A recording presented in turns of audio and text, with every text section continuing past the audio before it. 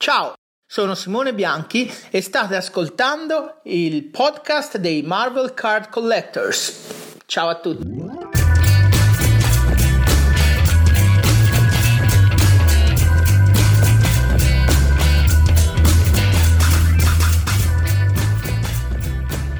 Hello, everybody. My name is Ian Taylor, and you're listening to the Marvel Card Collectors podcast.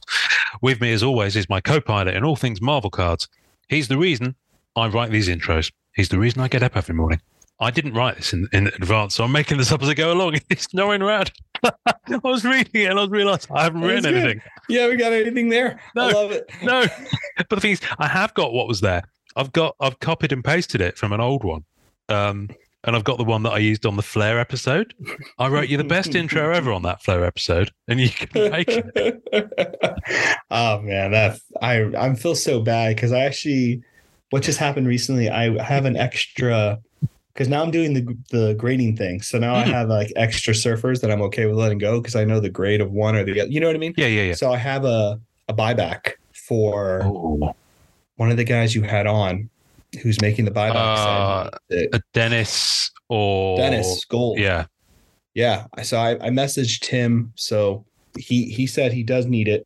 So I'm waiting for him to see if he still wants to grab it when he does. I told him just to give me the price on it. I don't care. Yeah. You know, like if he has comps on it, I don't give it. Yeah. I'm not gonna. You know, Dennis is cool. Yeah, exactly. Cool. I'm not gonna argue with that stuff. Yeah. So I offered it to him. Who was it? Keith mentioned it to me, and I was like, oh, that's right. So, but hopefully he picks it up. He can finish that collection. That's a tough set, man. Buybacks are tough sets to finish. It's an insane set. I mean, the number of people that have finished. By the way, hello everybody. Welcome. Hope you've had a good week. We forget it's not just the two of us. That's right. No, we're in a crowded room, but we just can't see the people that are here. We only notice each other. They only notice each other. The number of people who have now. Well, I say the number of people. I still think it's on one hand. You could probably do it. Have done a full buyback set from Fleer Ultra X-Men 2018. You know, they did the buybacks from either the 94 or the 95 set. And there's no way there's more than 5. Well, we know one, obviously, Alan, Mr. Fuxham. But I'm pretty sure I've seen at least 2 other people commenting. Oh, guess what happened with Alan? Mr. Fuxham? He got the Havoc sketch. The one he was jonesing for.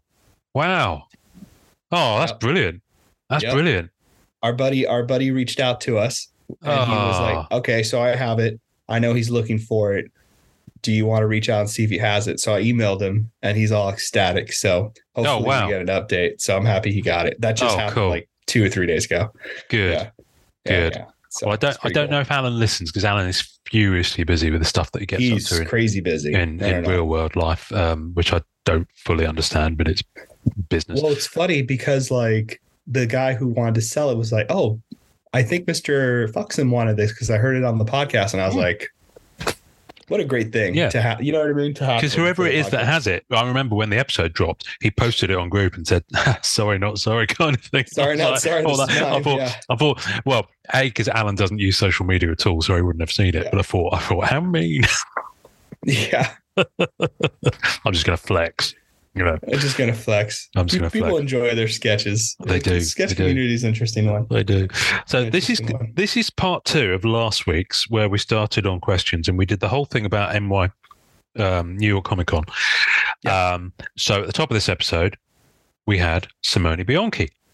Yeah, baby. Because last week we had Peach Momoko. So the two people that at least 2 people that you met. You're probably thinking, what about the intro love for Eric Gist? Oh, guys. Yeah, baby. I'm very pronounce your name. Sorry, Eric. I know we keep butchering that, and it would take me no time at all to go back and actually listen to how you yourself pronounce it. And yet I've not done that, so I apologize. So you're probably thinking, well, you met him as well, so we need to do an intro for him. So we'll use his as soon as we can after episode 150, which will be next week as people listen to this. Wow.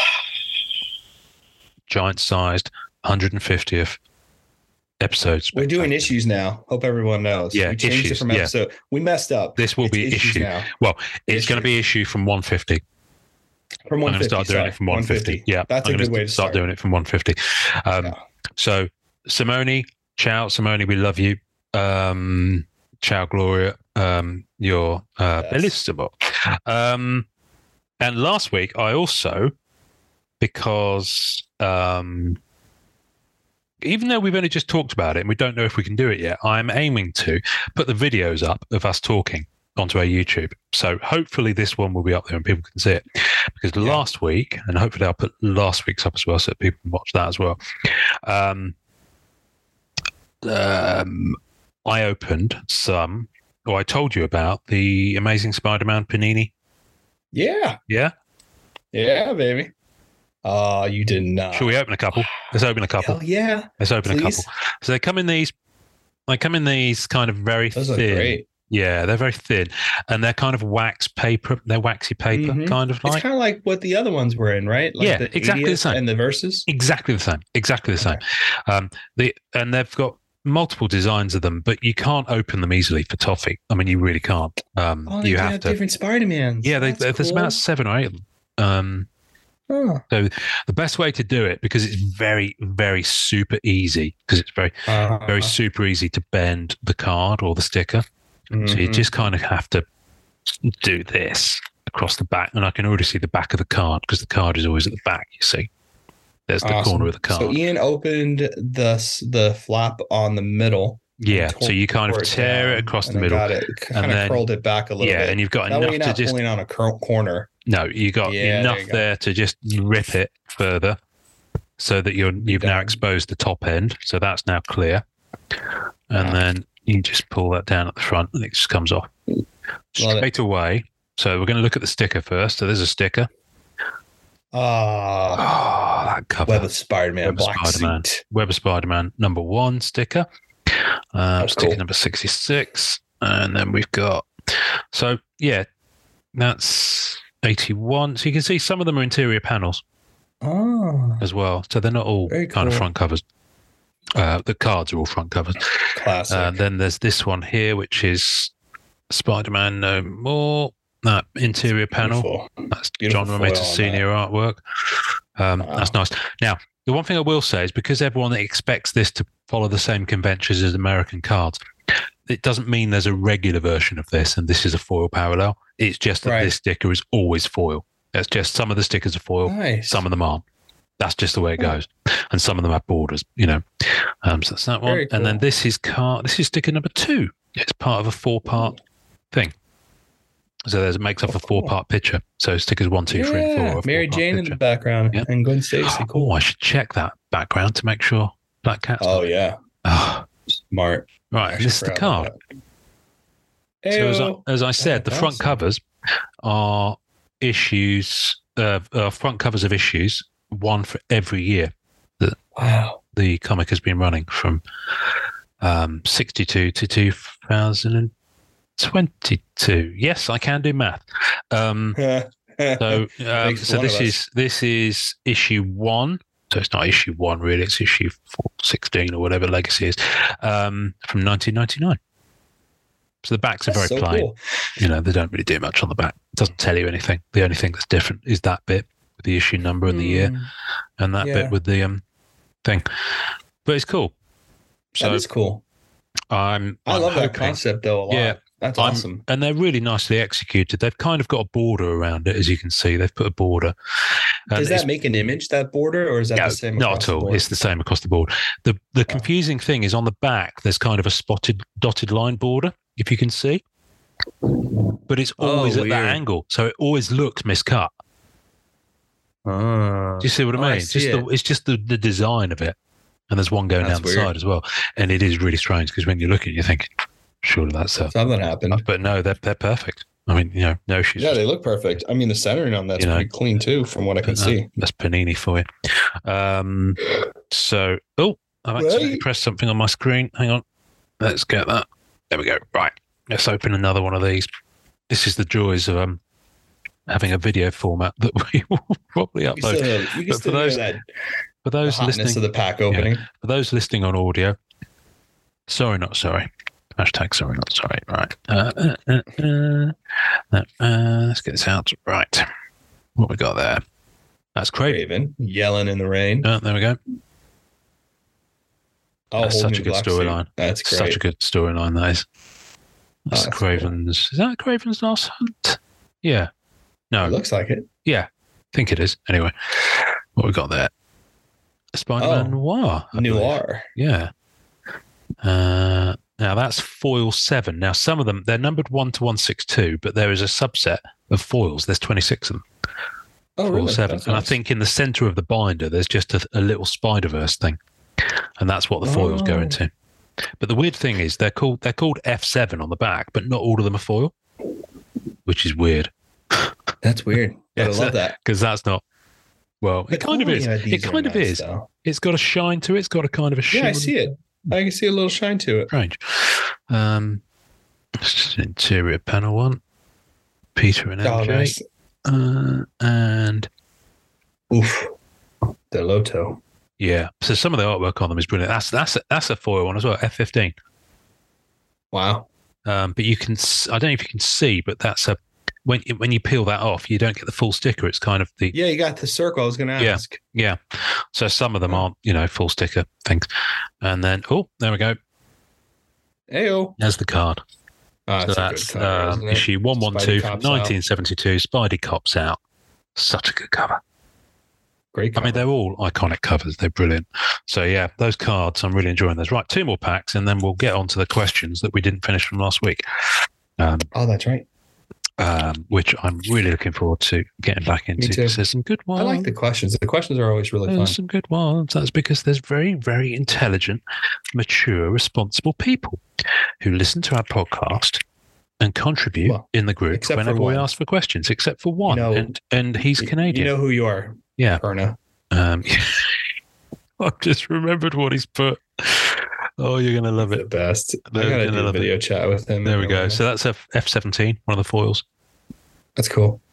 There's really some good artwork in those. Good artwork in. What kind of Spidey is that? I have no idea. Where we go. Some of these are upside down. What's that? That's issue. That's sticker 121. That's just kind of a big rumble. That's the thing. Awesome. Being a character collector, you've got to very carefully study these. You've got to very carefully study these to make sure your character's not in there somewhere. Always. So I wouldn't be at all surprised if Black Cat was like somewhere. Yep. We've got here. And this is, that's a Daily Bugle. That's an internal kind of pin-up thing. The Day at the Daily Bugle. That's from kind of one of the early issues. Might be from one of the annuals, actually. A special Spidey pin-up. Yeah, they used to do those in the annuals. So the last kind of 20 or 30 stickers, actually, when you stick them in, they stick in and they form part of a comic book story. Yeah, on the page. Cool. And I think that's one of the first ones of those. And then we have issue 546, Brand New Day. That's card 49 from 2008. It's brilliant.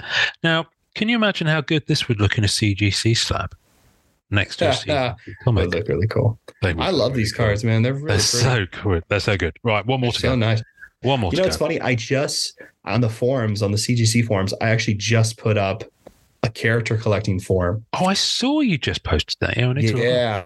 So I just posted that. I don't know what compelled me to do that, but I thought it'd be kind of fun just to see people, to see how people collect and stuff like that. So our friend, I think we know him, the guy who collects Punisher hardcore. Oh, Chris, can't remember his surname. Forget his last name. He was on there, Submariner, and I forgot who else was on there. I just saw, but. So we have here, that's a sticker 123, but it's a comic cover sticker. Into the Earth, which is somewhere in the 600s, if I remember. Yeah, 665. Wow, Venomized. That's cool. Brilliant. And then we've got, who's this? That's Venomized Gwen. So Gwenum. Brilliant. That's awesome. And then, like I said, some of the stickers are comic covers. Look at those. That's cool. That's actually, this one is my favorite ever Spider-Man story. Goes 107 to 110 in Spectacular Spider-Man. It's when they were trying dark stuff, and it's the Sin Eater storyline. Oh, written by Peter David. Sin. Yeah. And it's pretty full on. It starts off with Jean DeWolf getting shotgunned. It goes downhill from there. And then, of course, you got the Spider-Man Unlimited there with Ben Reilly and Spidey from the 90s. That's crazy. And so those are stickers. So I'm keeping this comic cover stickers as well. And then the card, issue 200 of Spectacular Spider-Man, which I think you saw last week. That's a great cover. It's a great cover. That's Sal Buscema artwork. I love Sal Buscema.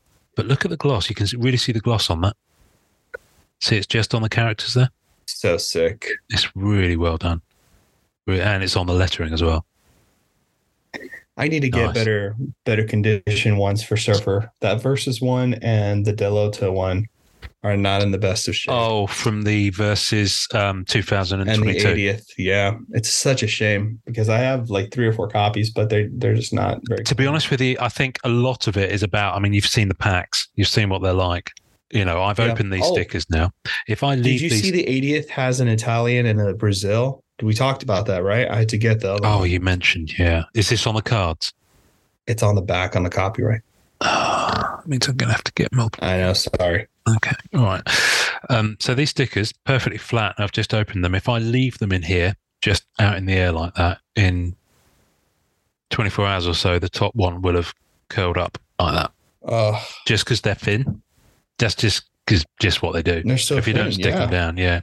And they look vacuum packed in the thing too. They are sealed. So, so the thing is with these, if you're intended to keep them separately and not stick them in a book, put them in a card like a deck sleeve or something like that, pretty much straight away, because you don't need to see the back.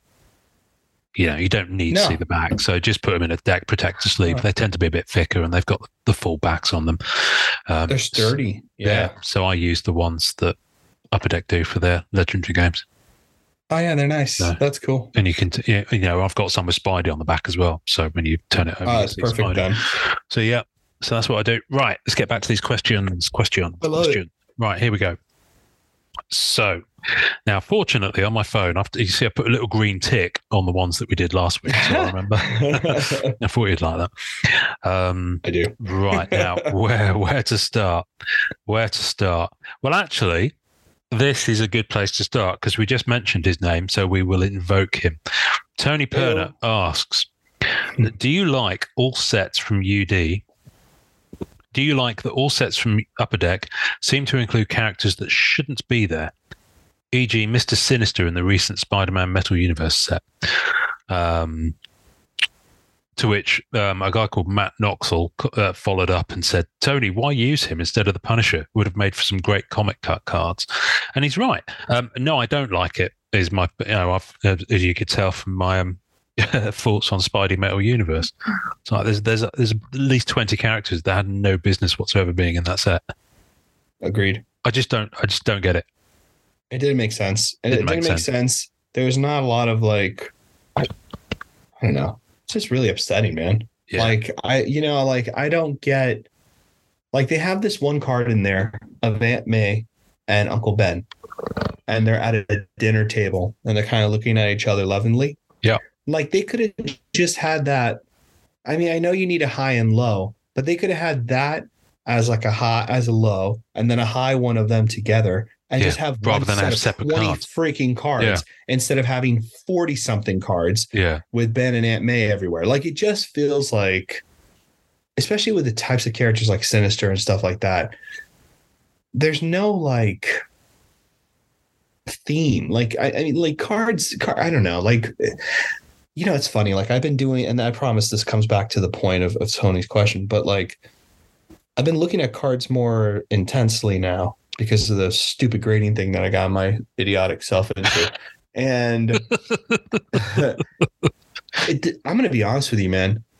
It does not, it just doesn't compare. The 90s stuff is so beyond anything that's happening, really. You know what I mean? Like a few card sets here and there are nice modern wise, but like they're just so spot on. Design wise, they're interesting. They do something. Like it just feels like it's really hard to compare to what was done then to what is being done now. Now. You know what I mean? Yeah. I don't know. Like they're just so purposeful and they feel interesting. They feel like weird things. Like for instance, like the best part of Spider-Man Metal is the retro animated cards, hands down. Right? between the design, the character choice, the die cuts in them, like those are like, that's Marvel cards, in my opinion. Like those are interesting. Or like the way the comic cuts are designed. Yeah. Like we were talking about the border. Like that's really fun and interesting. But like zooming in so closely on characters, using the same art across Palladiums and low and high, having that many parallels. I don't know, man. Like, and it doesn't stop at character choice.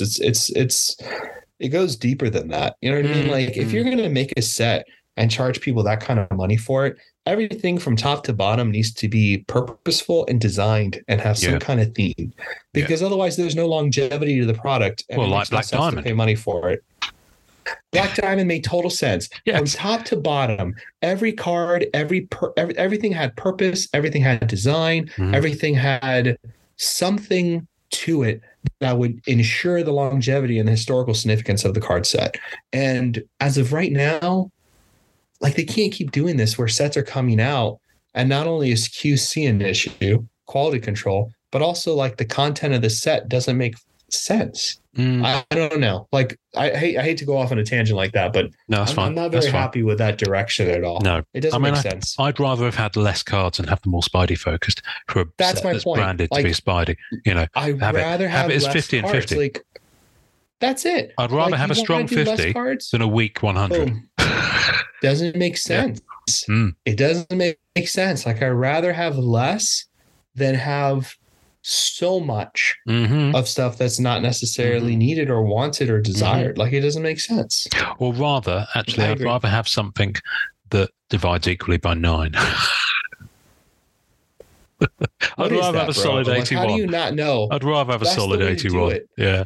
Or solid 72. You have it divided by 9.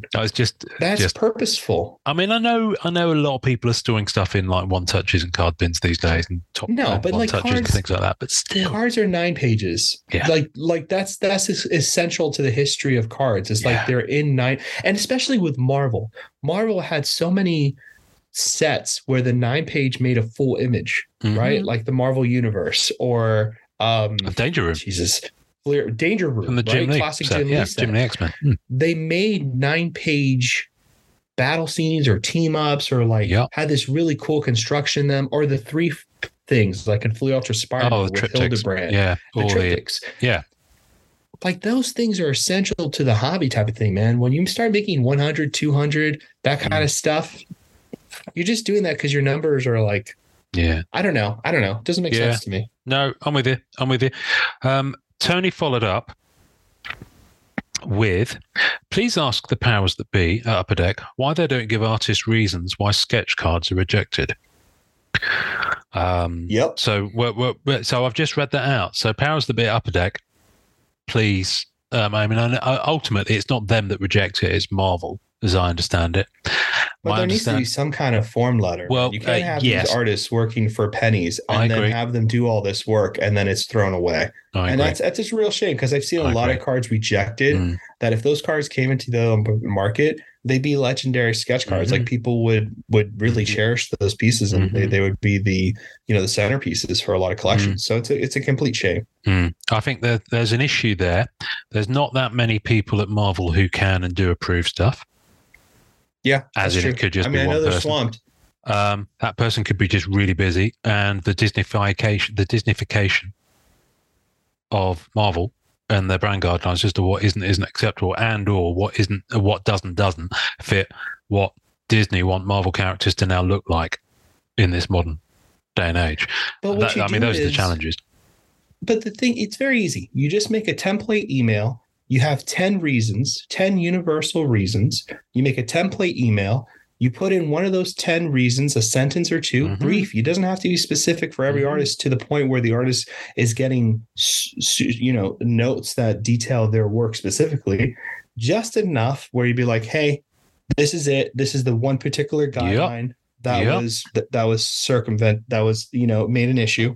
And this is why we've had to reject these. Unfortunately, we guarantee that they are, stored and they're destroyed or whatever they do with them, which is another thing I have a question about. That's it. That's all it requires, because the artists, at least the artists that I know that are getting rejected, the ones I speak to personally, they're smart enough to know to once they hear the reason that they'll, they understand how to circumvent that issue, because they don't want to see their hard work just tossed to the side like that, or, thrown away, which is what it should be, but whatever. The thing is, if you were doing that, if you were doing a work for someone, even as a freelancer or sole proprietor or contractor, even at my office, if my boss had an issue, it'd actually give me reasons, and there'd be feedback, there'd be constructive feedback, and I'd know what to do to improve things for the next time. So it's just, I don't know, it just feels a bit rude. It feels very rude. It feels very rude because people putting a lot of work into these things and people paying very good money for these things. Tony has also asked, he's got 2 more questions. Tony has asked, is it true? 100%. That's the end of it. That's the end. Tony's final question doesn't actually have a question mark after it. Radish. That's it. He knows how much Radish upsets me. I don't know why he brings this stuff up. He knows how personally affected I am. I think Radish. I think Radish might actually be Tony's safe word. Let's not go there. I was about to say something. No, I'm going to be let's not go there. Let's not go there. Moving on. Radish. So we're going to go on. We're going to go on to other stuff. I'm sorry. I have to ask Ian. Safe word, and it can only be food. What do you cucumber? Pick? Mine's pineapple. Yeah. No, it's the one that we used when we were talking to Upper Deck. That's right. Do you remember? That's right. That's right. Yes, Grant actually emailed me once and just said in reply, just said cucumber. Cucumber. It just scratched me up. That's the best. Grant. So I'm sorry. We are being a little bit harsh on you at the moment, Upper Deck, but it all comes from a place of love. Kevin Moses asks from a place of love and frustration. When will Upper Deck stop using recycled art from the different sets? Spider-Man Metal Universe has recycled art that we used in Marvel Ages, a set that was released 2 years prior to Spider-Man Metal Universe. I think we talked about it here, and I'm pretty sure Upper Deck have mentioned it. They have a library that they choose from that is made available to them of art that they can use on the when it's not an original art set. I think the challenge that I think is that they're going to that well and it's not being refreshed. It's a pool of art. It's turned more into a bit of a swamp. Apparently it's way more than just a few images. Right. Tony from Upper Deck said that. He said it was a well. It was a massive thing. And in my opinion, that's atrocious. That's what I heard, that because I asked the same question when Upper Deck did the Spider-Man Metal review thing. I went on there and I asked him, I was like, hey, that was the focus group thing that they did, and I was super polite. Super polite because I'm, obviously, it's a job for them like anything else. Yeah. And people, are tired or whatever the case is. So again, this is not an attack. This is more of just like a critique and my personal opinion of things.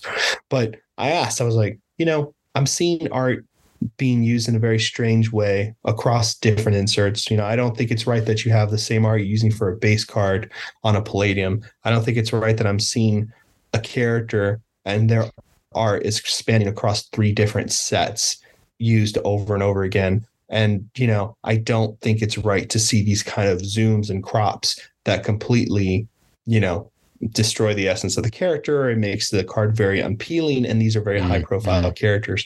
Could you explain the reason why those choices are being made? Is that something Marvel is forcing you to do? Are these things that you've had to change for copyright issues? Really trying to give some leeway. Yeah. Apparently they're going to look into it, and the person who's choosing the art, and there's a big library and they should have enough images. I'm telling you right now, I'm saying this right now. There is no reason for those 3 things to be happening. If it is something that's being controlled by Marvel, that's the only reason. But the zoom in, that's wrong. 100%. Using the same art from the insert set to the base. In the same set. Yeah, that's just. There's no reason for the Palladiums to have the same art on the base card in a lot of cases. Yeah. There's no reason for that.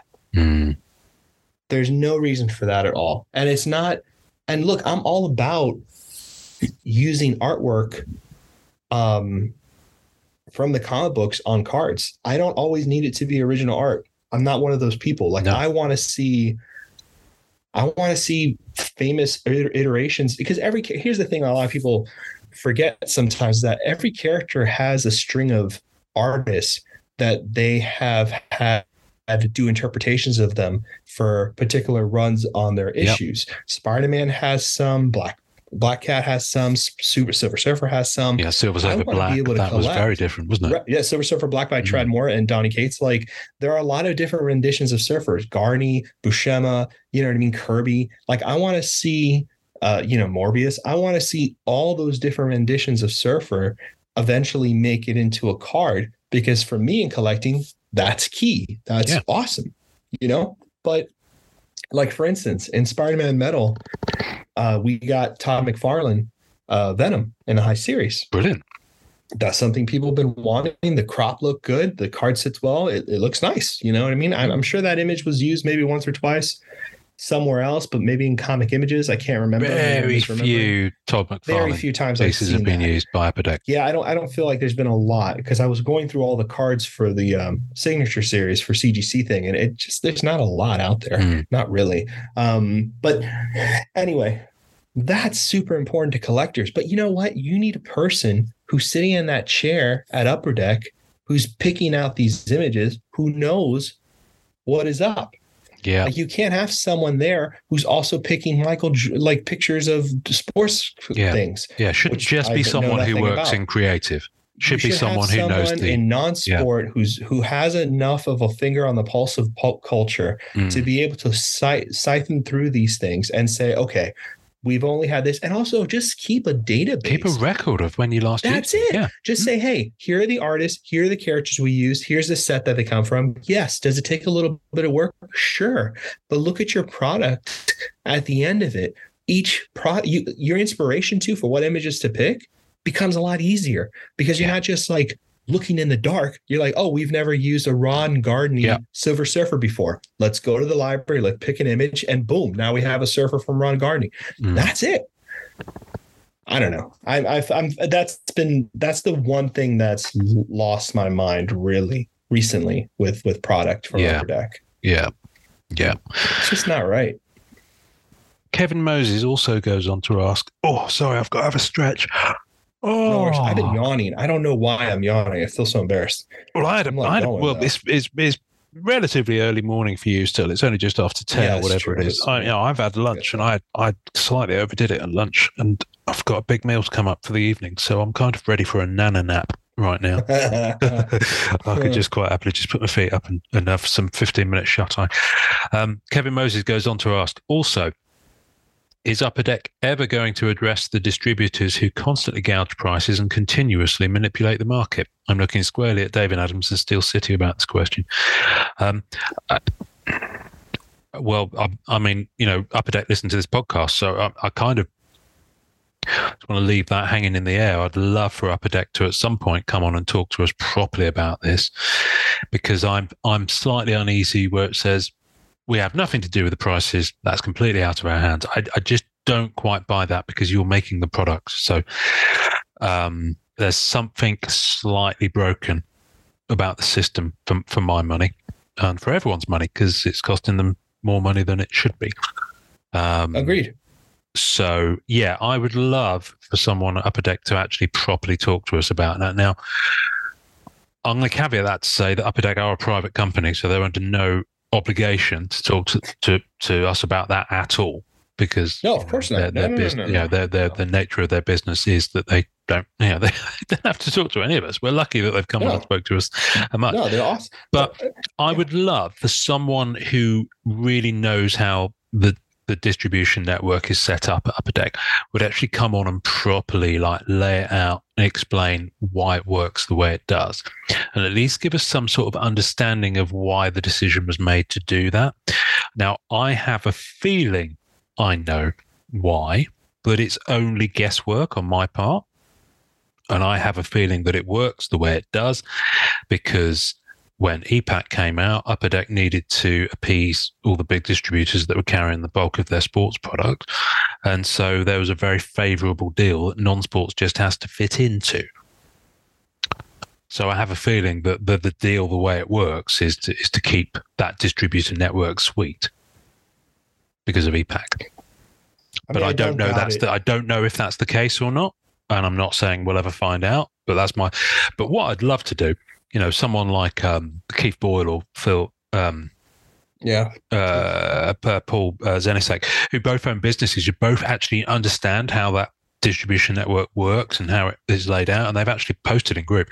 And I've read what they've written, but I still don't completely understand it. When you're reading something and you're like, I know this is a perfectly reasonable and logical way of explaining this, but I'm reading it and I'm just rereading it, and it's just not going in. So what I'd love to do is maybe we do an episode first with one of those guys, just so that they can break down how it is for everyone. Yeah, I think that's all. I think people would love that. I don't know. I mean, I think the problem that I have with so much of this is that so many strange angles. Like, I understand Upper Deck has to make its money. Yeah. And if, they're not selling Spider-Man metal for $500 and something on EPAC or whatever it was, and everybody else is selling it for $500 or something, that's money on the table. I get that. Yeah, I get that. That makes sense to me. I understand. But the problem is that you have digital cards in your packs. That's an issue. Yeah. And you're charging that price for a physical product that doesn't have digital cards. Like, that makes me a little confused on why that price point is existing there. And the truth is, here's the thing. Marvel card fans, all of us, we pay for this stuff. People don't know that, but we are a tight community and we don't mess around. We buy this stuff out. It disappears. It's not because of the little sports card guy or, some curator or someone on YouTube yelling out about something. It has nothing about to do with those guys at all, or any of the pump and dump garbage.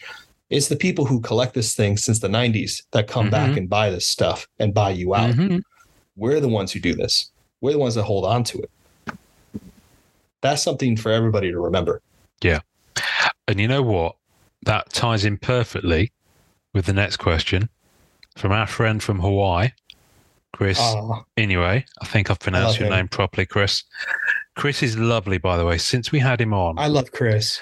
He's such a lovely guy. Such a lovely guy. I kind of want to reach out. I'm going to reach out and give you an audio hug. And in fact, there we go. I'm doing it too. There we go. There we go, like Chris. This. That's for you. This is nice. Group hug. Yeah. So, this is great. Chris, and this was weeks ago. He typed this. I hope it's not too late to submit a question for Sunday. No, no, it wasn't. Sorry that this one is long. Feel free to edit or condense. It's not long. It's actually only 2 sentences. Undoubtedly, you're aware of the turbulence that Marvel cards have seen over the past couple of years. Turbulence? What turbulence? I know nothing of what he speaks. I'm kidding. Frustration from long-time collectors, the influx of investors and sports card collectors, PMG mania, blaster flippers, etc. Where does the Marvel card collecting hobby go from here? Is the hobby irreparably broken, or are these just growing pains that will create a more diverse but stronger Marvel card community? So, funny story. I was talking to someone who is a longtime comic book collector. And basically I've been working grading comic books for a very long time. And I was having a personal conversation with this person. And we were I was talking about this hobby because they wanted to understand Marvel cards a little bit more. And they were like, this is so funny. This is exactly what happened to comic books. And I was like, that's interesting. What do you mean? And she was like, well, basically what it is now is that anybody who has any of these books that are like truly $1 million books, things that don't exist on the market, is controlled by 5 or 6 people. And those 5 or 6 people either die, sell, or you never see the light of day again. And that's kind of what happened with sketch cards, old school sketch cards for Marvel. right? A lot of these old school Marvel sketch cards are controlled by 6-7 people. Basically, unfortunately, you're either waiting for someone to decide to sell one, you get something that they really need to trade, or unfortunately, they pass away for whatever reason. Hopefully, old age, all that kind of stuff. But you know what I mean? Like, that's usually what happens there. I think eventually the different pockets of Marvel cards will do the same in terms of PMGs, which I'm not very interested in on that end. You'll have the 6 or 7 people who have the crazy stuff, and they'll trade amongst each other, and it'll just be a circle. 26 of them. That I love that. That was good. That was really good. And then you'll have the same thing with MM, and then you'll have the same thing with whatever other set. Yeah. The truth is, I had this experience, and this might sound corny, and it's because it's coming from me. It's definitely going to be corny, or special, as someone commented to me recently. I said that too much, which really upset me. But I was looking at the hologram, which is one of my favorite cards from the 1994 Marvel Universe. Oh yeah. Surfer. Yeah. And I just looked at it, and I was just like going through the collection because, again, I'm doing the grading thing, which I'm less excited about the grading. I'm more excited about looking back at these cards and really looking at them again, which I always look at them, but I'm getting to look at them again. And I'm just kind of like transported. And I just remember that initial feeling I had about Marvel cards and how excited I was to see them and experience them at that point. And then I'm going through the Metal Blaster, and I'm going through my Flare, and I'm going through my Marvel Universe and my old masterpieces. And I'm kind of like, maybe this is where it's at for me. Maybe I make a hard line at 2013 or 2012 beginnings for Surfer, and that's it.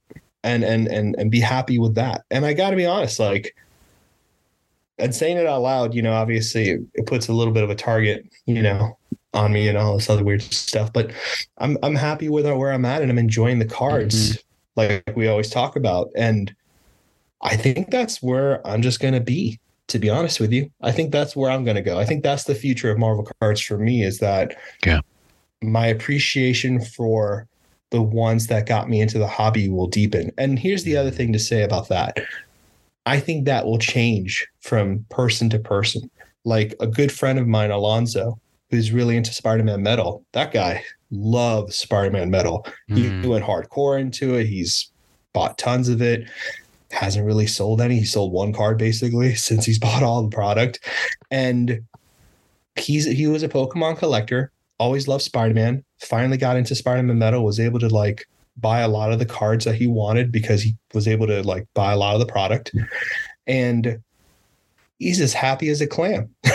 You know what I mean? And that's his set. And I think that's, if there is a way to answer that question without being too long-winded, because I've been talking forever now, is that I do think people are going to find the sets and the cards that mean something to them, and they'll just come back to those instead of trying to, as we, collect them all. You know what I mean? Because I just don't think that's the future of card collecting anymore. It's not collecting all. And I think that's the biggest growing pain of all this. Yeah, got to catch them all. And that process started with, well, it had already started by then. I think it definitely happened with Masterpieces 2016, because that set made master sets unobtainium. But it was already happening with the size of Marvel Beginnings. I mean, I was watching Keith and Amanda talk on Instagram yesterday, and Keith Boyle, and he was saying that he's still got some holograms to go from Marvel Beginnings because they're so, they are truly difficult to get. They were a monster to find. They were really tough, and they weren't really selling very high. No. But they weren't selling very high with the ones you found, and that's because a lot of people don't realize that. Yes, Marvel cards were not always expensive, but you know what? And I'm going to say this publicly, 100%. The stuff that was in really good condition that people really loved, you can't find. That wasn't just everywhere on eBay. All the extra stuff you saw on ComC and eBay before the boom and all stuff, that was stuff that people left over because it wasn't in high grade. And that stuff was just sitting there because everyone else had a complete set who was going to have a complete set. That's why you found those holograms or PMGs from 2013 and all this stuff around, because that was the leftovers from the great the great scavenger hunt of building sets. People don't realize that now. Like, there's a lot of cards from MM16, an orange Silver Surfer Tier 4 is sitting on eBay for $299 or whatever it is. And that card's sitting there. It's because people have their sets built. You know what I mean? People have these completed and stuff, and it's a lot of money to spend on these cards. But yeah, I guess my point is that it's not that the cards were once cheap, now they're expensive, or people just didn't know and now they're super expensive. All that's just irrelevant. The point is that the people who collected these cards, who really cherish these cards, and there are a lot of them, keep them. People forget that. Look at Keith. Keith has been doing this for a while. Yeah. For him to have what he has from beginnings and from what we talked about privately, that man has been doing this for a while. Yeah. And that stuff he gets is keeping. That's locked away. Yeah. Deep six somewhere in his closet. That's never going to see the light of day. That's one hell of a closet. The amount of stuff. No, it's one hell of a closet. No, it is one hell of a closet. He's not even, and he like, he's one of the biggies, obviously, but he's not even the tip of the iceberg. You know, there's people we don't even know that absolutely this stuff. There's loads. You know what I mean? There's loads. Crazy people who I keep thinking of this really terrible movie about an underwater thing called Deep Star 6. And I keep thinking of that. No, Deep Star 6 it's called. It's some underwater base. Let me just quickly Google this. It's fascinating listening for everyone. Welcome to the But you keep saying Deep Six, and it's not an expression I'm aware of. But Deep Star 6 was a 1989 film. It's a science fiction horror film. Oh, that sounds fun. A group of Navy engineers are building an underwater base when they inadvertently disturb the lair of a gigantic creature. And it's got Greg Evigan, Matt McCoy, Miguel Ferrer, Nancy Everhard. I mean, proper, like, chewy C-list people. Oh, wow. Cindy Pickett. I mean, I recognize these names. Matt McCoy was on a really good episode of Star Trek Next Generation, playing Devonani Rao, I believe his name was, the character. Greg Evigan was in My Two Dads. Miguel Ferrer, of course, he was in RoboCop, passed away a few years ago. Well, the phrase Deep Six, I think I might have used it wrong, but the phrase Deep Six is in former North America, Deep Sixed for past tense, and it says destroy or dispose of something and irreversibly. Or oh, wow, okay. Something. So it's like deep sixing, like evidence and stuff. Where the hell did I pick up that word? I don't know. But basically, what you're saying, I got that shit. Well, that's fantastic. Always been in my head too. Let's just go with it. But basically, they're holding, is what you're saying. You know, these people are holding. They're not dumping. And the thing is, the other thing is, if you're looking for something and you're finding it really difficult, chances are that someone else has got an unfinished collection and they're also looking for it. You know, that's always what that's what I've always experienced, man. Yeah. But it's where does it go from here? I don't know. Listen, I think there'll always be churn in the hobby. There's been quite a lot of churn recently. It's a wonderful word, that is. New people coming in, old people leaving. And there'll always be quite a lot of that. There certainly is in the various Facebook groups, because people do burn out. You know, there's been people very recently. There was someone, in fact, we were talking about him before we came on air, who's just recently left hobby groups, not just MCCW. Yeah, he's left some Star Wars groups because he just needs to have a break, because it's pretty intense, because social media magnifies everything. And, you know, you end up with people raging at each other at 3 a.m. Over the most ridiculous stuff. Stuff. So I think I'm going to... How do I answer this question without answering the question?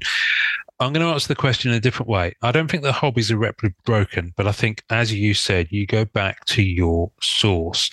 And, you know, the one thing I hear people talking about who are properly, like, followers of faith is that they always go back to the Bible. You know, that's their source. So they go back to it, they read it for comfort, and they read it for, you know, whatever religion. It might be the Torah, it might be the Quran, whatever it is. You go back to the text, and that's your kind of guiding, you know, your North Star, if you like. I go back to my binder and look through my cat PC, as you did with your Surfer, and you look through it and you again get the feels. You know, you get the feels for whatever it was that led you there in the first place. So I did that yesterday because I was like, I've had a busy work week. Loads of people are chatting on Instagram about the hobby. And because of the fact they're chatting about it and you haven't posted in a week, you kind of think, oh, maybe I'm just not, maybe the hobby's going on without me. I have those irrational thoughts at stupid o'clock in the morning when I wake up. So I was like, you know what? I'm going to go to my binder. And I pulled out a really good comic cut. And I posted it last night just to share it with people, Comic cut Cataday. Because it's Black Cat, and I haven't got masses of comic cuts, so it's not going to be a massively ongoing stream.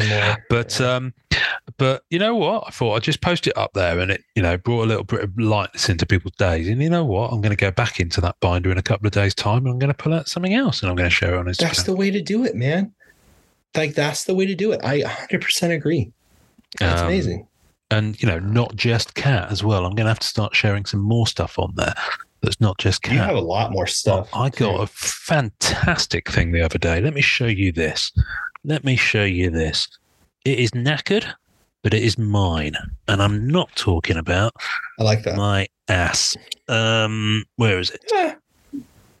Yes, this. Issue 26 of Amazing Spider-Man. It's super low grade. But it looks cool as hell. Yeah, I read it. I can smell it even through the bag and board, which are new. It's beautiful. I mean, it's barely, the cover's barely on. It's got ink stamps on the front cover because that's the way they are. They were in the UK, and it's brittle. It's quite brittle. You can see the edges are getting all chippy. But I was able to read the whole thing, and it held together. So that's my criteria. It's a reading copy. That's awesome. But it's issue 26. Oh, I love that. From 1964, I want to say. That's so crazy. But it's beautiful. That's so crazy. And do you know what the crazy thing about this is? I got this on eBay for less than the cost of an e-pack pack of Spider-Man Metal Universe. See, that's my issue. You know what's funny? You bring that up. I don't understand. No further questions. No, we have other questions. I'm sorry. So, no, we do have a question. No, I meant no further questions, as in defense rest, Your Honor. Next case. I mean, you're right? I do that all the time with my collectibles. It's like, if this costs this, how can I realistically pay this for this card? It doesn't make sense. I know. Look, here's the truth, and here's the most frustrating part. People do make money off this stuff. It's not like it's not real. Oh, yeah. I've seen enough now where people are paying stupid money for things. But in my mind, a lot of this stuff doesn't make sense. And maybe I'm the crazy one, but it doesn't make sense. Like that comic book there, history. You know what I mean? Yeah. How do you get to feel that part of history of your character in the book like that? That's why I like comic cuts, because I feel like they carry a little bit of that essence. Yeah. I don't know. And I'm not blowing out comic cuts. I don't think a comic cut should cost more than the book. You know what I mean?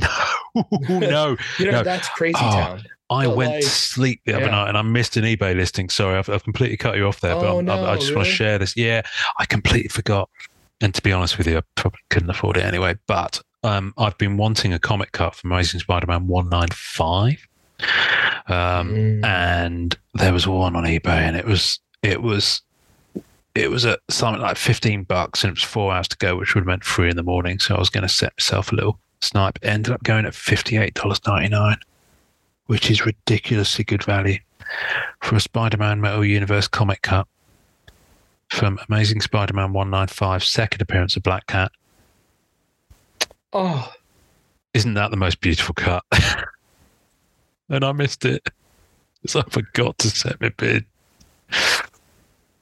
It'll come back up. It's nice. But I just, because the thing is, I didn't feel the need to chase down comic cuts from Spider-Man Metal Universe from issue 194, because I've got 4 cuts from issue 194. And your cuts are nice. From Fleer Ultra Spider-Man. Really, so I kind of feel like I've done that. I don't need to do it again, just with a different border, because a lot of them are the same. JD's been posting a lot of these, and obviously they're using the same books for panels, and so they will choose almost identical images. So you have cuts that are coming out now with repeated images, which is, it kind of is what it is. I mean, it's going to happen. I mean, for books that are not expensive, that's obviously going to happen. But it was a weird conversation, because I thought part of it was trying to claim that these cuts will always be around.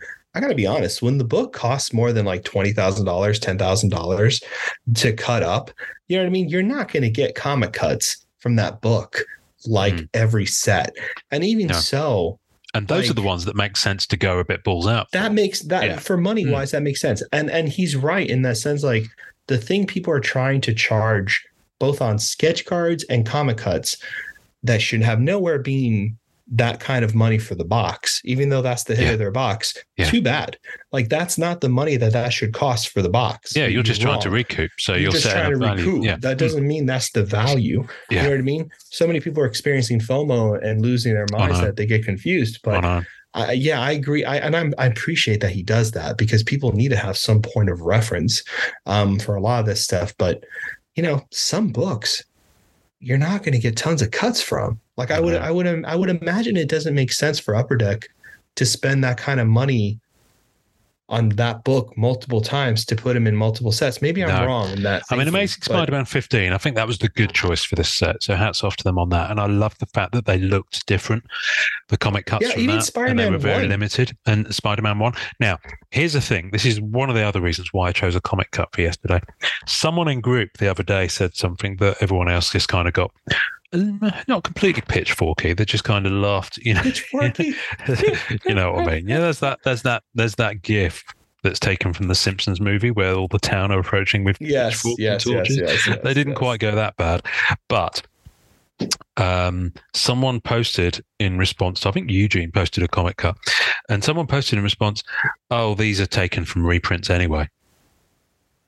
As in, it was from Amazing Spider-Man 1, but it was from a reprint of Amazing Spider-Man 1. It's like, no, it's not. No, it's not, idiot. It's not. So if anyone read that and has not gone back to it and has taken that away and thinks, oh, well, there's no point in me going for that because it's just like, no, it's not. Because you can tell. You can tell from the age of the paper. Immediately, you can tell. And, and from a reprint, they'll have gloss and they'll be vibrant and they'll be much more modern. Because printing. They don't, what people don't realize, which I hate to say because it's only going to cost me more money in the future, but like Marvel doesn't have a lot of scans of this stuff. They had to recolor, redo stuff. They had things they were not keeping track of these books like they should have, because how would they have known this was going to happen? Like, you can't find the reprints. If you ever read a reprint, thank you very much, is that you would know that the pages are glossy. They're colored differently. And the white is white, which was never the case, even when the books first came out in the 60s, because it was printed on pulp, paper, which is why they're so brittle now, Of course. I mean, that book is eating itself as I sit here. Yeah, there's no, of course. It's degrading massively. Much like me. Much like everything. Thank you, Chris. Thank you, Chris. That was a great question. Awesome. Yeah, Joshua Estes. Yeah. I would like to see Upper Deck acknowledge where the art was from an artist if reused on back of card. Yes, 100%. That's the way it Please should be. Credit the artist. 100%. Please credit the artist. There should never be a card in the future. Even on the original art sets. We had this when we were doing the Flair episode. It's like on cards 1 to 90. It's just not on the back of the card. It's just the worst. I heard that in the edit. It's rude. And I was like, I'm so glad they mentioned it because it should be there. It's not only rude, but it's stupid. That's the card. That's the essence of the freaking card. Like, Marvel card collectors are art collectors. They should have the name of the artist on the card. Yeah. Always. Whatever set it is, that should be common practice. Mind you, they put James Erdel out of a job because, bless him, he's doing the fantastic job in MCCW every day. He's doing what he did with Marvel Annual. Because he's a rock star. Yeah, and he's finding the original art source from each of the base cards from Spider-Man Metal Universe, and he's posting 2 a day because he's doing low series in the morning and high series in the afternoon. It's great. I love it. What a beast. Hats off to him. What a beast. Thank you, James. We salute you. Thank you, James. In more than one way. Glad I'm sat down. Anyway, Isidore Chavez, Izzy.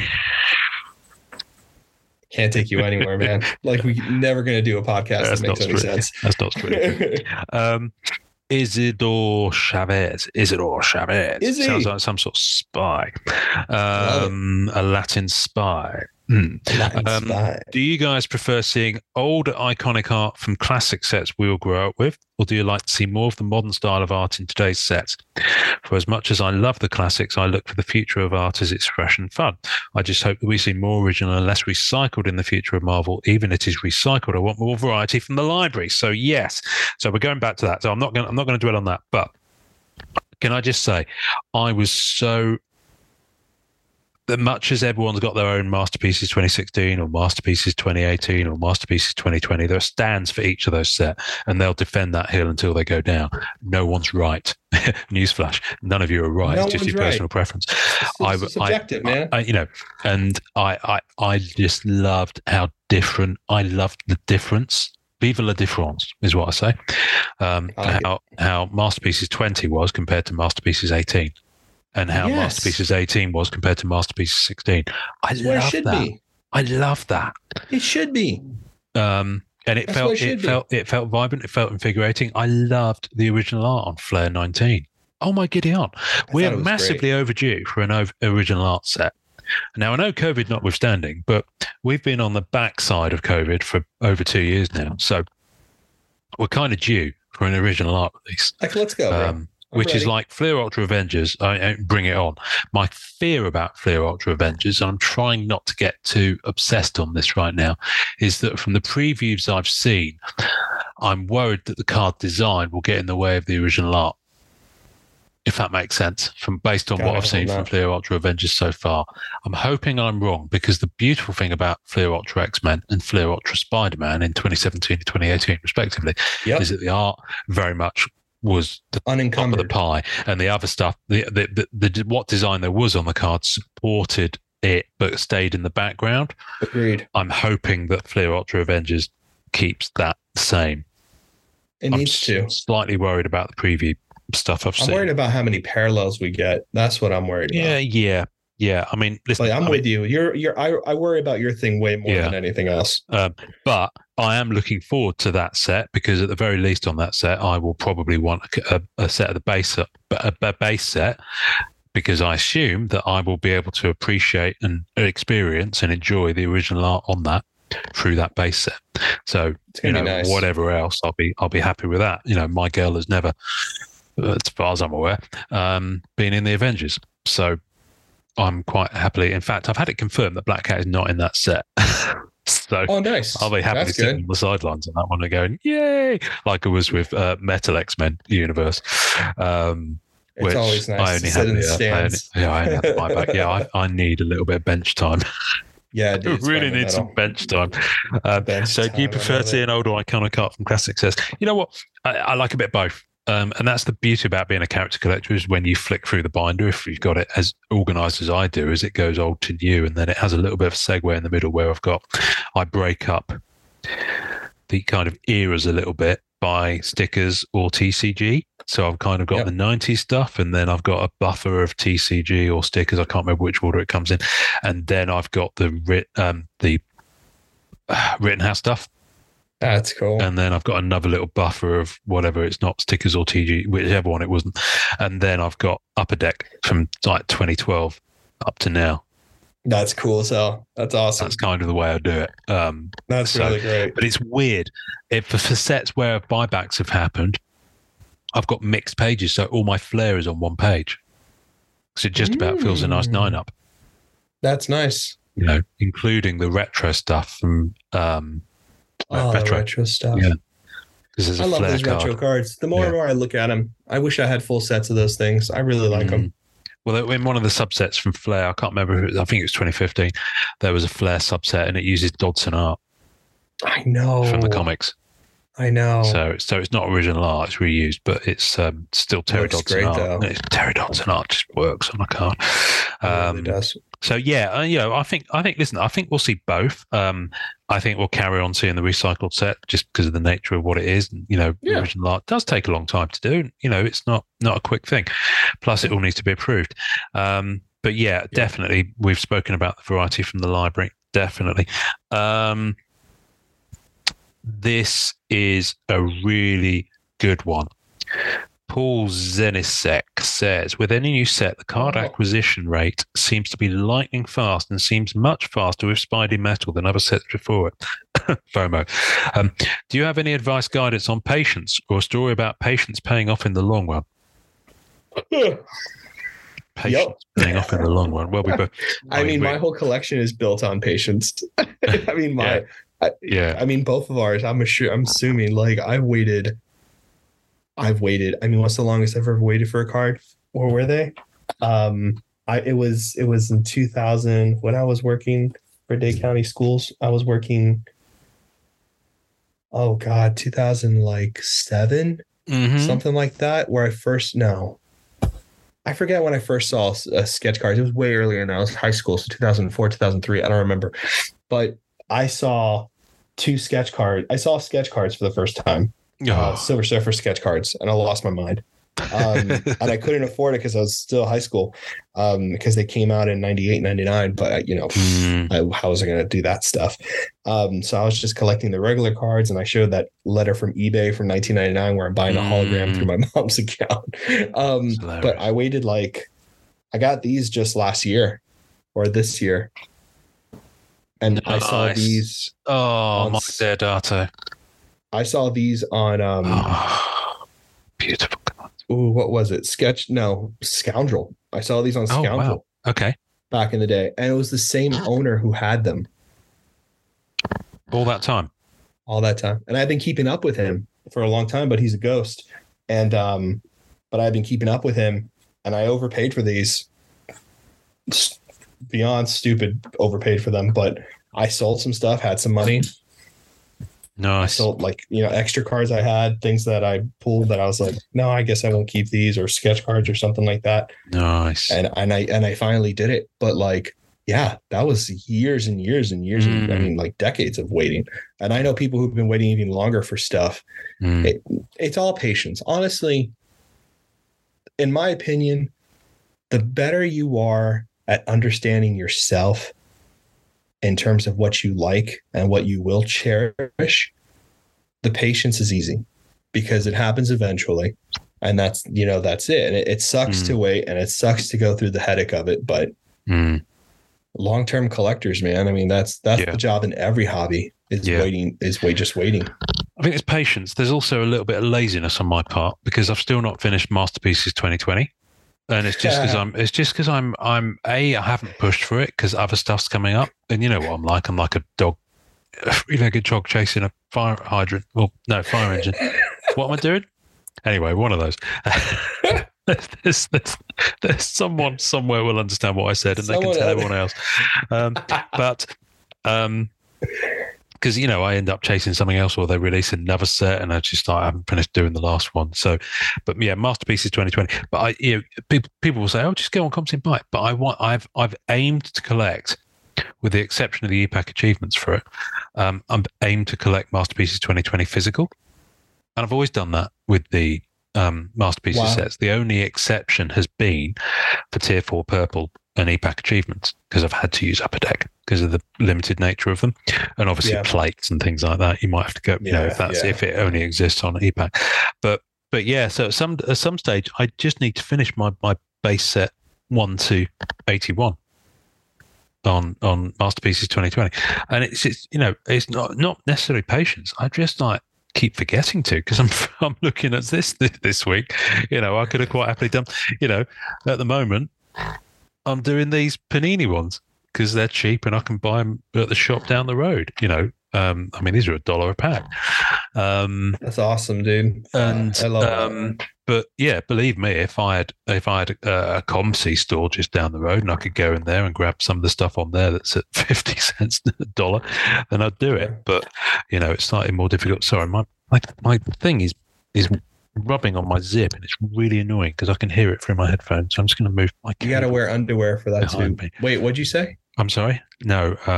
Anyway, what were we talking about? So, but the card acquisition rate does seem lightning fast. But yes, but everyone's in a sprint, because the thing is at the moment is because there's so much numbered stuff and there's all these parallels. And I think that's why everyone's in a sprint, because everyone's trying to just get their rainbows. And I've seen people collecting rainbows. All of a sudden, rainbows is in fashion. I've seen people collecting rainbows of characters I hadn't even heard of or didn't even know they went for. A lot of people are doing rainbows because it's accidental. A lot of people are doing rainbows because it's the thing to do. Honestly, I was just speaking And in to 2 years' someone. time, they'll be selling them.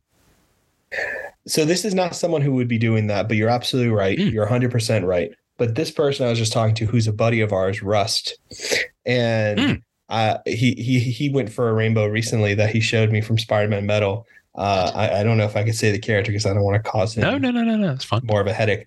But he was loving it and having a good time. But it was really, I will say that there is some kind of stupid fun about collecting a character that no one else seems to care about, rainbowing, because I had that kind of experience with Spot. It was like where I'm kind of a part of it. No one cares. And I'm like, this is awesome. But no, there is a lot of rainbow hunting. This is happening in the Star Wars thing too. Like personally, like it's because all the colored parallels in that. I'm gonna be honest with you. I think I'm out. I think I'm out of the rainbow stuff. Like I honestly like no, in all seriousness, like I think because there's gonna be prices that I'm not gonna compromise on. So like surfer wise, when he comes back, or like even Mando, I'll just talk about Mando. There are cards out of 5 that are really pretty cards that I'd like to get the out of 5 edition because it's the closest one to the 1 of 1. I can spend 200, 230 there and be done with collecting the set. And that's it's like buying a box, but in one card, which is my logic. Well, you get the card that you wanted from that box. Right. Exactly. And it's done. Without having all the other stuff sitting on your shelf for years and years. Exactly. And then I don't buy anything for a month or two and I'm good and everything's copacetic.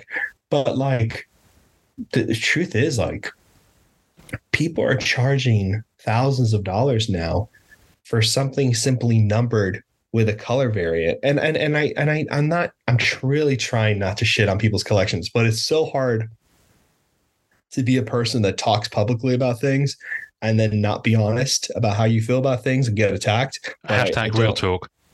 This is a hashtag real talk moment. Yeah. No, Amanda I just don't know how not to do it, and I just can't. I just can't not do it. And the truth is, I don't understand why anyone would pay that kind of money for something just because of a hard numbered. Yeah. And the truth is, there's a whole business, a whole group of people, a whole world of collectors out there that have built their whole collections based on the rarity of the serial number. And there are huge cons and huge positives to doing it. You know, no one else can have it, insured rarity. You know what I mean? It's desirable for a lot of people because it's the number and holds its value. Proof of that holds its value. So I am in the wrong, but personally, and I think that's what's also brought me back to the 90s cards, is I'm just like, I don't know if I'm all about this right now or in the future. Like, I gotta be honest, I was really MM16 really put a bad taste in my mouth for Marvel cards. That was awful. And it's not Jusko's work, you know, and Jusko's the best, you know what I mean? Simply lovely and nice and all that stuff. And he did a great surfer. It's a phenomenal surfer, but collecting that rainbow put a bad taste in my mouth. And it really put me off from collecting like that ever again. And I just seen 20 cards as parallels, seeing what MM is going to be like in the future, because I can already see what that's going to be. I got to be honest, man. I don't think I'll ever rainbow again. I think I'll get the color I like the most personally. The one that I think looks good with the character. And I think that'll be it. And I'll get the inserts because I think the inserts will look cool and different. But I'm going to be honest with you. I think for me, rainbows are no more. That's the end of that. I'll never do that again. I mean, I think the number of parallels on Spidey Metal is just, I mean, I could make a choice. I could either go for the numbered stuff or I could go for the EPAC achievement stuff. And I chose to go for the EPAC achievement stuff because it's not hard numbered, but there's damn few of those 100 combined greens. Way more few than people give credit exactly. to. People don't even understand. So I've got those, and who knows what condition they'll be in when they turn up, because I'm seeing some really interesting posts about that. But beyond that, the numbered stuff, apart from, the greens I'm not going after because there's crazy mofos spending more money than cents and corner in that market at the moment, so they're welcome to them, quite frankly. I don't, I need the green more than I need the green. That makes sense. I like that. That's a good one. It should be, yeah. That's a good one. If you've got so much green, you're going to spend it all on green, then you need your head red. But collect out or if collecting is actually what you're doing, how you want to. But do you have any advice, guidance on patience? Well, we've said this before, so I don't want to repeat ourselves too much. But wait it out on COMC. Don't go nuts. There've been some great posts where people have said, right, okay, box cost this much, so I've waited a week, and then I went on COMC and I spent this much, the same as the box, and I got this, and they broke it down, and it was like bonkers. It's a no-brainer. We've said this from the very beginning. Yeah. It's a no-brainer. And I will say this is if you are rainbowing a character, like coming from character collectors, which Ian and I are, and Ian's also a set collector, which I only have like 2 or 3 sets, so I don't consider myself a set collector that way. But I will say that, the reason you save your money when you're rainbowing a character is because when you do see the card that's out of 10, out of 5, or out of 1, or a printing plate, you have to have the cash to buy that pretty quickly, unless it's really stupid money. Depends how serious you are about the rainbow, obviously. Like, I've done this many times, but those are the things that can't be replaced, or those are the things you're waiting longer for. And I will say this, some characters are seen as investment things. So what people will do is that they'll pay stupid money for it and then charge stupid money. No one buys it for stupid money. And the value of the product's gone down, and then they have to get less than what they initially get in, and then they're desperate to sell. I've seen that happen to a lot of people. So you have to kind of be in sync with the hobby a little bit to understand what to pay for something. But that's what you spend money on if you're rainbowing seriously. At that level, everything else, something out of 25, you have the next 2 or 3 years where you're going to see that card come up again. You know what I mean? 50, I know exactly what I mean. Sure. Are you okay, brother? Yeah, no, I'm fine. I wasn't going to draw attention to it, but you looked rough. No. Thanks. Okay, I got worried. It's really interesting. There's a question next from Joseph Reed that perfectly ties into this, actually. But before I go, because I'm duty bound to help a fellow collector here, side question from Paul Denisek. Does anyone know the whereabouts of the 2015 Vibranium Speedball, card number 66, black printing plate, or one of the 5 bar parallels, number to 5? So there, if anyone knows the location of any of those cards, please dial 1-800 hook Paul up, and or drop us a DM. But Joseph Reed, Old Man Venom. I love Joseph. We've got to get him on. He's an artist as well. He's really great, actually. How can people on COMC justify selling blues and grandios for 75 cents to $1.50 when packs are $40 and it takes 10 base to blue? Disposable income, I suppose. Not that I mind them being so cheap. I don't know if they need to justify it, but there are whales who just spend an absolute shed ton and they're after a certain thing. So the quicker they jettison the other stuff, the better. Because otherwise it just sits on COMC. There's multiple levels to this, man. If you don't, and I do this all the time. When I say I don't understand something, it's just because I'm not in that bracket. Like, there's no way for me to fully to comprehend someone's logic like that. Because you're right. Like, it makes no sense to sell them that cheap with how much you invested into them. Yeah. But the truth is, but they want to clear it quickly. Bulk of those, they want it out. But that's the thing. They don't want to sit with it. If you look on COMC now, you will see hundreds of grandios of most characters, right? And the thing is, they're just going to be sat there, most of them, for years. So so Joseph sent this after the product being out for a week or less, if that. And at that point, they just want to get rid of them quickly, because people at that point will be going on to buy up stuff because they want to nail the set and move on. Now, at the moment, there's no new set about to drop, so I'm not sure why the hurry on this one. I mean, there was a lot of pent up demand, and people like to collect anything, as evidenced by the fact that Runaways sold out on EPAC. But people just want to, collect a set and put it together. And that's the thing. It could almost be any set. Could be your Marvel Old Man Underpants set, and people would still Upper Deck afford is it advertising just as quickly. The Western set they put out. They're advertising it every week, more than I've seen them ever advertise anything for publishing comic book Marvel stuff. So yeah, and they're doing there was a post on LinkedIn the other day from Upper Deck. and I put, let me see if I can find it. This was hilarious. Whilst I find this, there was a great question. We've got some good questions. We've got about three more left. These are awesome. Yeah, we've got about 3 left actually. In fact, we might not get to them all, so apologies. Brian Hudson, aka Marvel Cards Up, on Instagram. Why are purples and oranges of original art not regarded as high as similar as numbered parallels of recycled art? Well, yeah, he's got a point. The burning question in my mind. Also, why the hell are Silver Spectrum autos being sold for $100 when they're infinitely better art perspective, artist auto, and cardstock than the cards numbered of 10 from other sets? I feel I kind of know the answer, but never hear conversation about it. Everybody, it cracks me up, man. If it's not one set, it's the other. Everyone wants to say something about one set or the other. The truth of the matter is this. The reason Signature Series 10s are not valued as much as green PMGs is just the audience who's spending a lot of money. That's it. It has nothing to do with what's special or more special. It's sad how irrelevant that perspective is, because it's not about taste. If it was about taste, there would be things in Marvel cards that not many people know about that everyone would be after. That would be selling for that would be insane to grab. That would be so pricey that would make a Green Spider-Man $250K look like Mickey Mouse stuff, because that card should not. Anyway, the point is this: all that crazy stuff, it doesn't matter.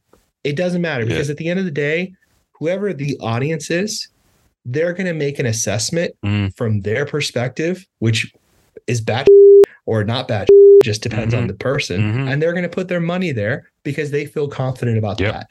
Yep. The lineage of a green PMG, there's a whole history behind the person who's buying it, and the people who are into the sports market, they understand the insert. When they look at MM16, a Silver Spectrum, and they're like, what's Silver Spectrum? That's not really around from where I come from. It's only been out for 3 years. Yeah. Marvel Masterpieces, they still make those. It's all the feedback Eugene had when he went to the National to display his collection. See, it's exactly that. It's not necessary. And again, here's the thing that really should be thought of, in my opinion, right? If you have been in this hobby, which Brian hasn't, and Brian's a very nice guy and knows a lot about, and has been doing a lot with Marvel, actually. All these other guys who've come in the last 2 or 3 years or however long it's been now, which I don't remember. I think the issue is that it's not about trying to convince those people that this is what's expensive.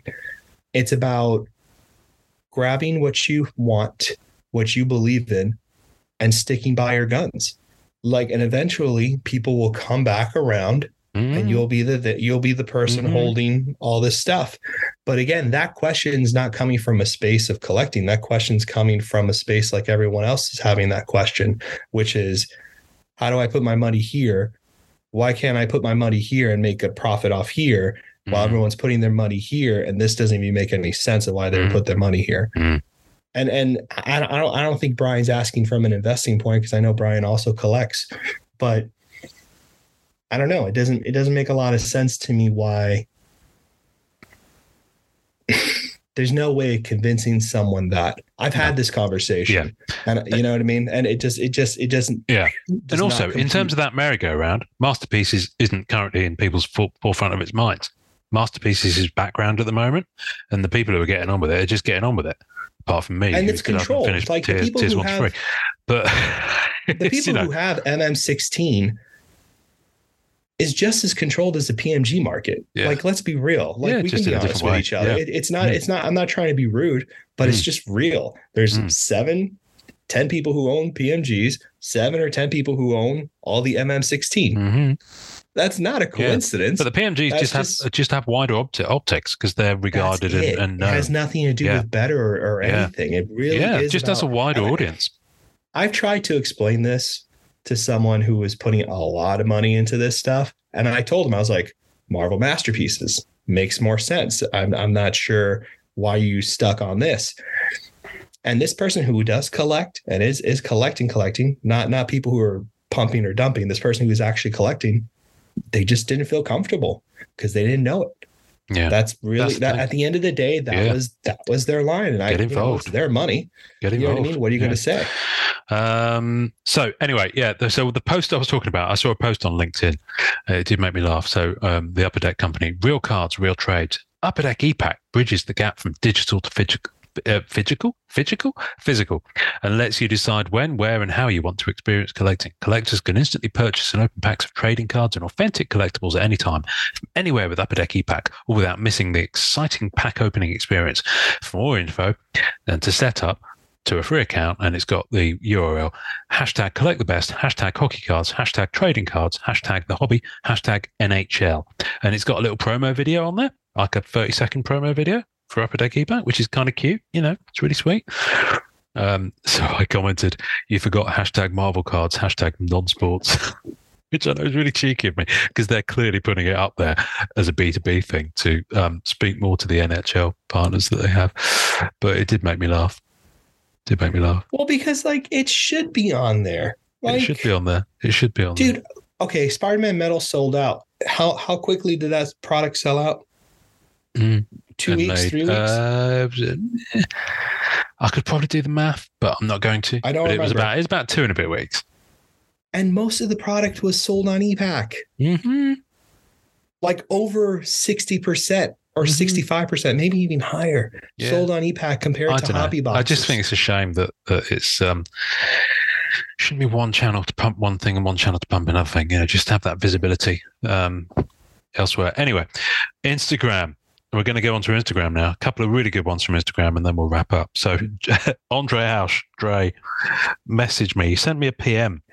And I don't know. Do you remember that time that Trump was tweeting? I'm sorry to bring up his name. I blocked all that out. But he was tweeting, and he clearly was writing something, and then he said the word "Kovfef," and then he clearly the tweet ended, and everyone reckoned did he fall asleep while he was typing? Did he? It wasn't for hours later when he woke up or something like that, and it just became an instant thing. So Dre was PMing me, said, "You know what I want to know, but no one will answer me." That's all he said. I'm still waiting. So I don't know what you want to know, but no one will answer you, Dre, because you never told me. Amazing. Unless it's some sort of psychic thing, unless there's a joke there I'm missing. I don't know. Maybe it's funny. But anyway, Dre, if you fell asleep during that, I half expected your next word to be "Kovfef." So in reply, Bryce Fife, who's on Instagram. I don't know if that's his actual name or just his handle. How's the collecting changed for each of you since the boom in collecting? We've talked about this a number of times. I mean, I've downsized massively because I can't keep up with everything that's going on. And I'm kind of focusing on a much happier, more attainable way of doing things, although the recent parallels have kind of buggered that for me. But I'm just kind of going with what makes me happy now, rather than trying to buy lots. Same. I love that.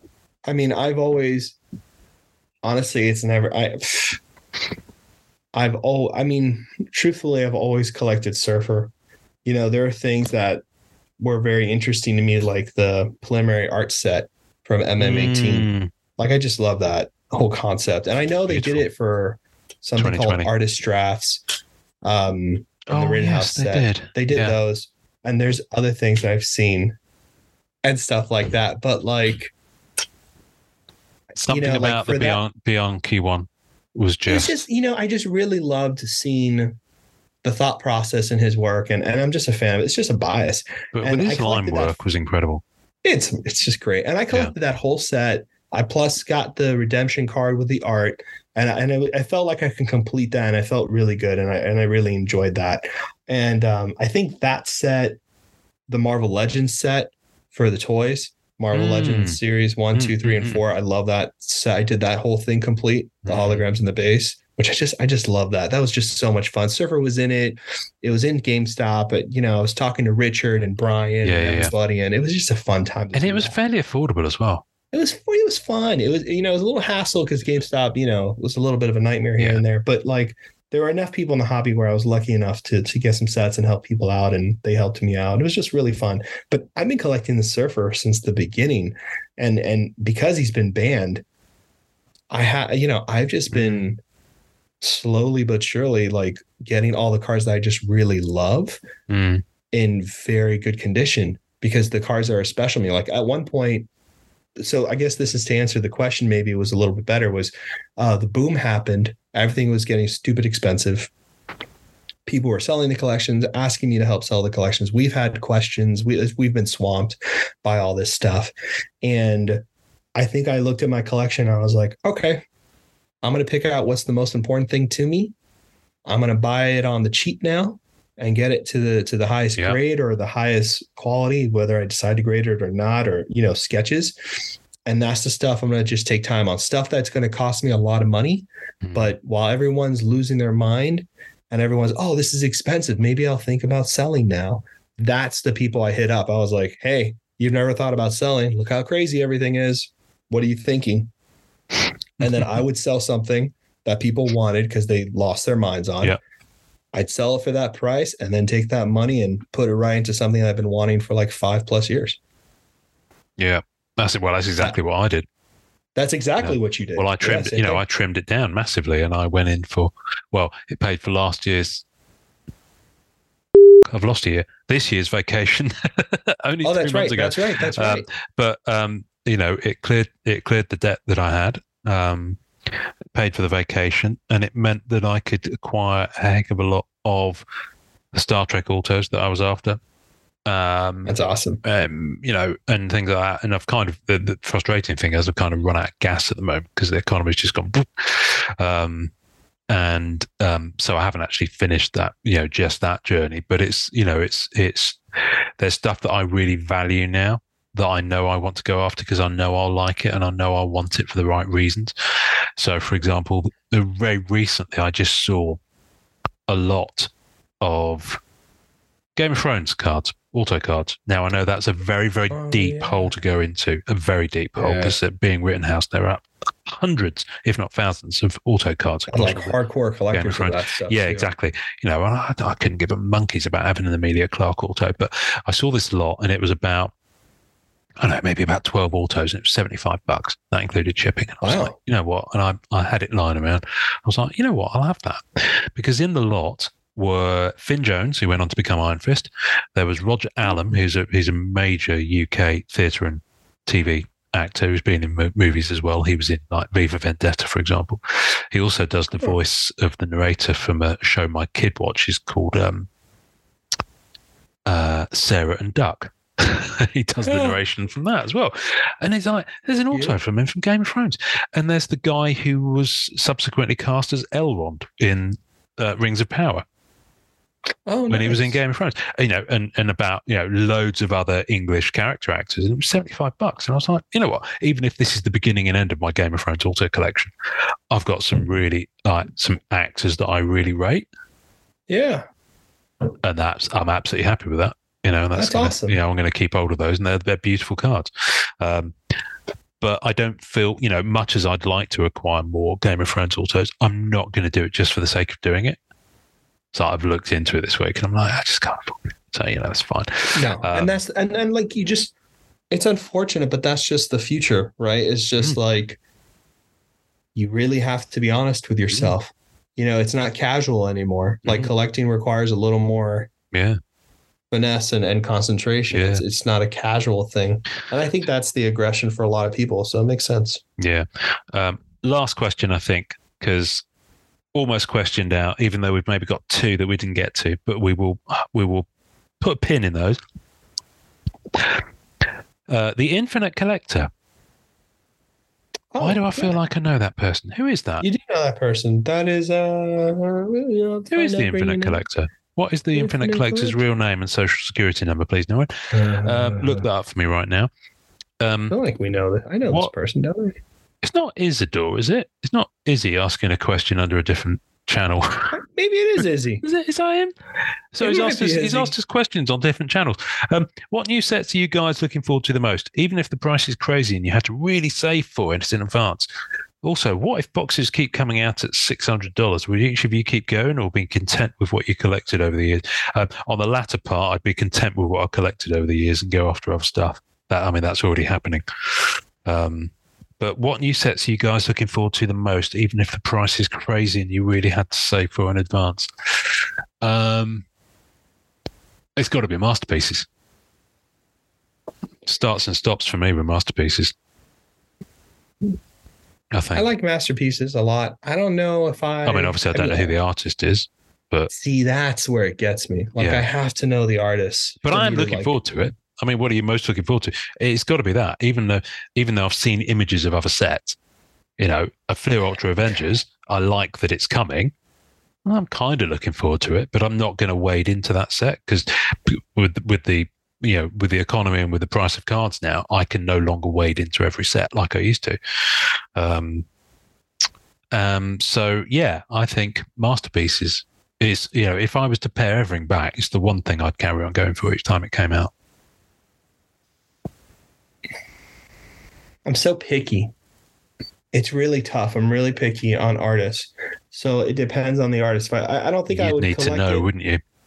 I just, because I'm not a set collector. Yeah, exactly. I love seeing the cards, but it's one of those things where I'm like, oh, I'm happy I saw the picture. I'm happy I seen the card. I've experienced it. Do I need it in hand to look at it every once in a while? It's just not my thing. Yeah.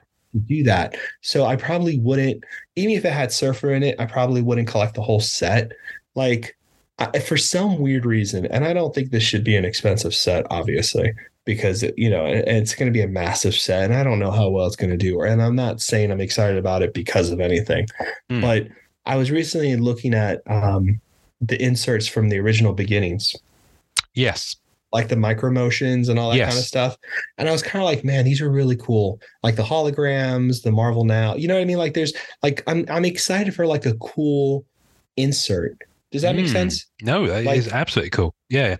Absolutely makes sense. So like beginnings, I hope they do some like weird kind of cool inserts, because I've seen the Fleer Ultra inserts and they're nice, but they're more high end. So I'm not going to like partake, but I'd like to see what creative things they do for the new inserts for beginnings. I guess that's where I'm at. You know what I mean? Yeah. Well, funny enough, you mentioning that, I am going to squeeze in one more question because Dave Marley asked this, and I have a feeling we're going to expand on this on another episode because I don't think we're going to nail it now. But he asked, are there any technical or design innovations from other mediums, print or digital, that you'd like to see imported into Marvel cards? The inclusion of platinum portraits into the recent metal sets is an example of a design choice that I think made the crossover from sports nicely. Apart from maybe the art selection. You guys have mentioned adding actual design on the back of printing plates before from Star Wars, and I've seen people, maybe you, float the idea of a Virgin variant for Masterpieces, i.e. where the front of the card is just the painting. Thanks for taking my call. I'll hang up and listen. Dave Marley, bless him. I love it. Technical or design innovations from other mediums. I need to think about that some more. So this is why I wanted to pump that to another episode. But yeah, and that's the thing. I'm curious to see. What I loved about Masterpieces 18 was that it introduced the preliminary art, and that hadn't been done before on a Masterpieces set. And I think for that particular artist, it worked exceptionally well. Yeah. I think I like that on Masterpieces 20, they added something else, which was the metallurgy, which are gorgeous. And I love the quality of them. I think I might actually love the metallurgy more than the physical experience of having the actual card. I know that sounds crazy. Wow. Yeah, because they just feel so nice. Seriously, I'm going after the Planet Metal, just the base ones, not the numbered ones. That's cool. From Spider-Man Metal Universe, because I just love the way they are, and I loved the Master of Magnetism ones from Fleer Ultra X-Men 2018. Those are great. I sold Those them. are really nice. Underrated. But it give me a set that's all those. 45 cards, 36 cards, something like that. Give me a set that's all those. In fact, mash up the metallurgy with something like Decades. Do you see what I mean? Start doing some of those. I like that a lot. Yeah, I like that a lot. I think what I'm saying is start doing some of the design choices, but doing them in a different physical format. Start playing around with that a little bit more. Would be good. You know what I'd like to see because I'm a 90s kid. But so those posters from the 70s with the Marvel stuff where they have blacklight and it's the Jack Kirby stuff and they're blacklight or whatever. You know what I'm talking about? No. There's a bunch of them. There's a Doctor Strange, there's a Namor, there's a Surfer. I'll show it to you. I don't have anything nearby. I see my head goes to the Ghost Rider glow in the dark cards, but I know that's not what you're talking about. No, it's really colorful and weird. It's from the 70s. There was like a series of these really psychedelic looking posters. Oh, yes. I know the ones you mean. Yeah. You know what I'm talking about. Yeah. I like to see an insert set like that, because I was looking at Silver Age recently and looking at the Jack Kirby cards, the tribute to Jack Kirby there, and like they have some really cool art that you just don't see, like really interesting and weird. I like to see something like that, but with like a glow in the dark effect, or like a layered, like a suspension animation type of thing, something to make it really look complex and interesting. I like to see something like that as an insert set would be kind of cool. Like, I don't know, I haven't seen a lot of glow in the dark type of stuff. Scratch and Sniff needs to make a comeback. Oh, Punisher, Guns and Smoke. That was good. Punisher. That was cool, man. Was that the only set that had that? I don't know. I think it might be the only Marvel set that's had that. I mean, if anyone, seriously, answers on a postcard, folks. If you know of another set that's done a smell thing, apart from maybe if it's been in your shoe bag for too long, but that would be cool. But glow in the dark, obviously that was Ghost Rider set 2 from Comic Images. Yeah, Comic Images. Some people maybe don't remember them that well, but they tried some pretty good stuff considering the technology they had to work with. It feels like they had fun. They tried to make it more interesting than what they had. For sure. Because otherwise, all they were doing was reproducing images from somewhere else. It wasn't until Marvel 100%. Universe that they started making proper stuff.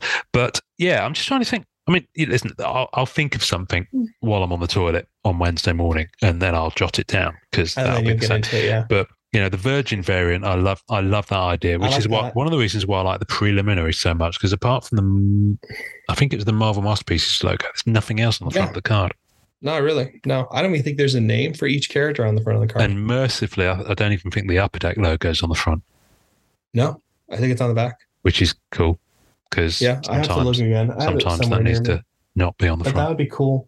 That would be cool. Yeah, I don't know. I like to see something weird. You know what I mean? Like looking back through the collection, like I don't know. I like to see something weird. You know what I mean? Just not me. Like the retro stuff was great. Yeah. Like that was fun. Just not wooden cards again. I don't mind wooden cards, but you can't tell me to stack a card into a totem. Well, no, that's the thing. That wasn't actually made of wood. That's the thing. Oh, that's right. But that's No right. Boys Allowed, I think it was, from Marvel Gems. You're right. From that actually had wood in it, and it's just that actually had wood in it. That was a little weird. That was they do some wood cards with Star Wars, right? Like that's an insert, the wood insert, and they have autos on them and stuff. I wouldn't be at all surprised. I tell you what I do. There is. Right. Sets that I'm going back to the sets that you're really looking forward to. There's a set that's just come out and it's not Marvel. Sorry, not sorry. The new Middle Earth set from CZX, Cryptozoic. It's just broken this week and it's been a long time coming. It's been delayed and it's just I was looking at some of the cards. I just want a base set and the film sales and I'm happy. The film sales look gorgeous. Film sales are nice. They have that gold foil on them. They're really. I mean, so do the base. On that I've got some of the promos, and they're just beautiful. They feel Black Diamond-y. They're on the Black Diamond spectrum. They're that cool. High end, but the collation on them has been ghastly. I feel so bad for collectors. Oh, I think it was Matt. Matt was one of them that had the short end because he bought loads of cases. But you had, I think he was so upset he had to stop his YouTube feed after I don't blame him. Case. He had a case privately, and every sketch was the same character. That's the thing, and that's what. So whatever decision has been made, whoever's been let out of the back house to collate on that product has just done the worst job whatever because they've put characters together in terms of sketches in the case. They've put I think was it artists has also been grouped together. Yeah, there was some weird stuff. It was awful. There was some bizarre stuff. It was just awful. Really and people are really upset about it. I mean, rightly they so. should be. Rightfully so. They've been waiting over 2 years for that, and that's what happens. I know. It's just terrible. It's just terrible. But apart from that, the set's beautiful. It looks great. It looks amazing, and people seem to be really enjoying it. And I think there's enough of a community there that they are now like swapping between themselves to get over. Hopefully they fix it. They should fix it. But really. I'm not as in touch with it to know if Cryptozoic have said anything publicly about it. But I know they've had some very, very strong feedback on it. I've only been talking about it. You know, in terms of sets that they're looking forward to, outside of masterpieces from Marvel, I'm always looking forward to the autos on your MCU sets. Jesus, Hollow Inc. 2.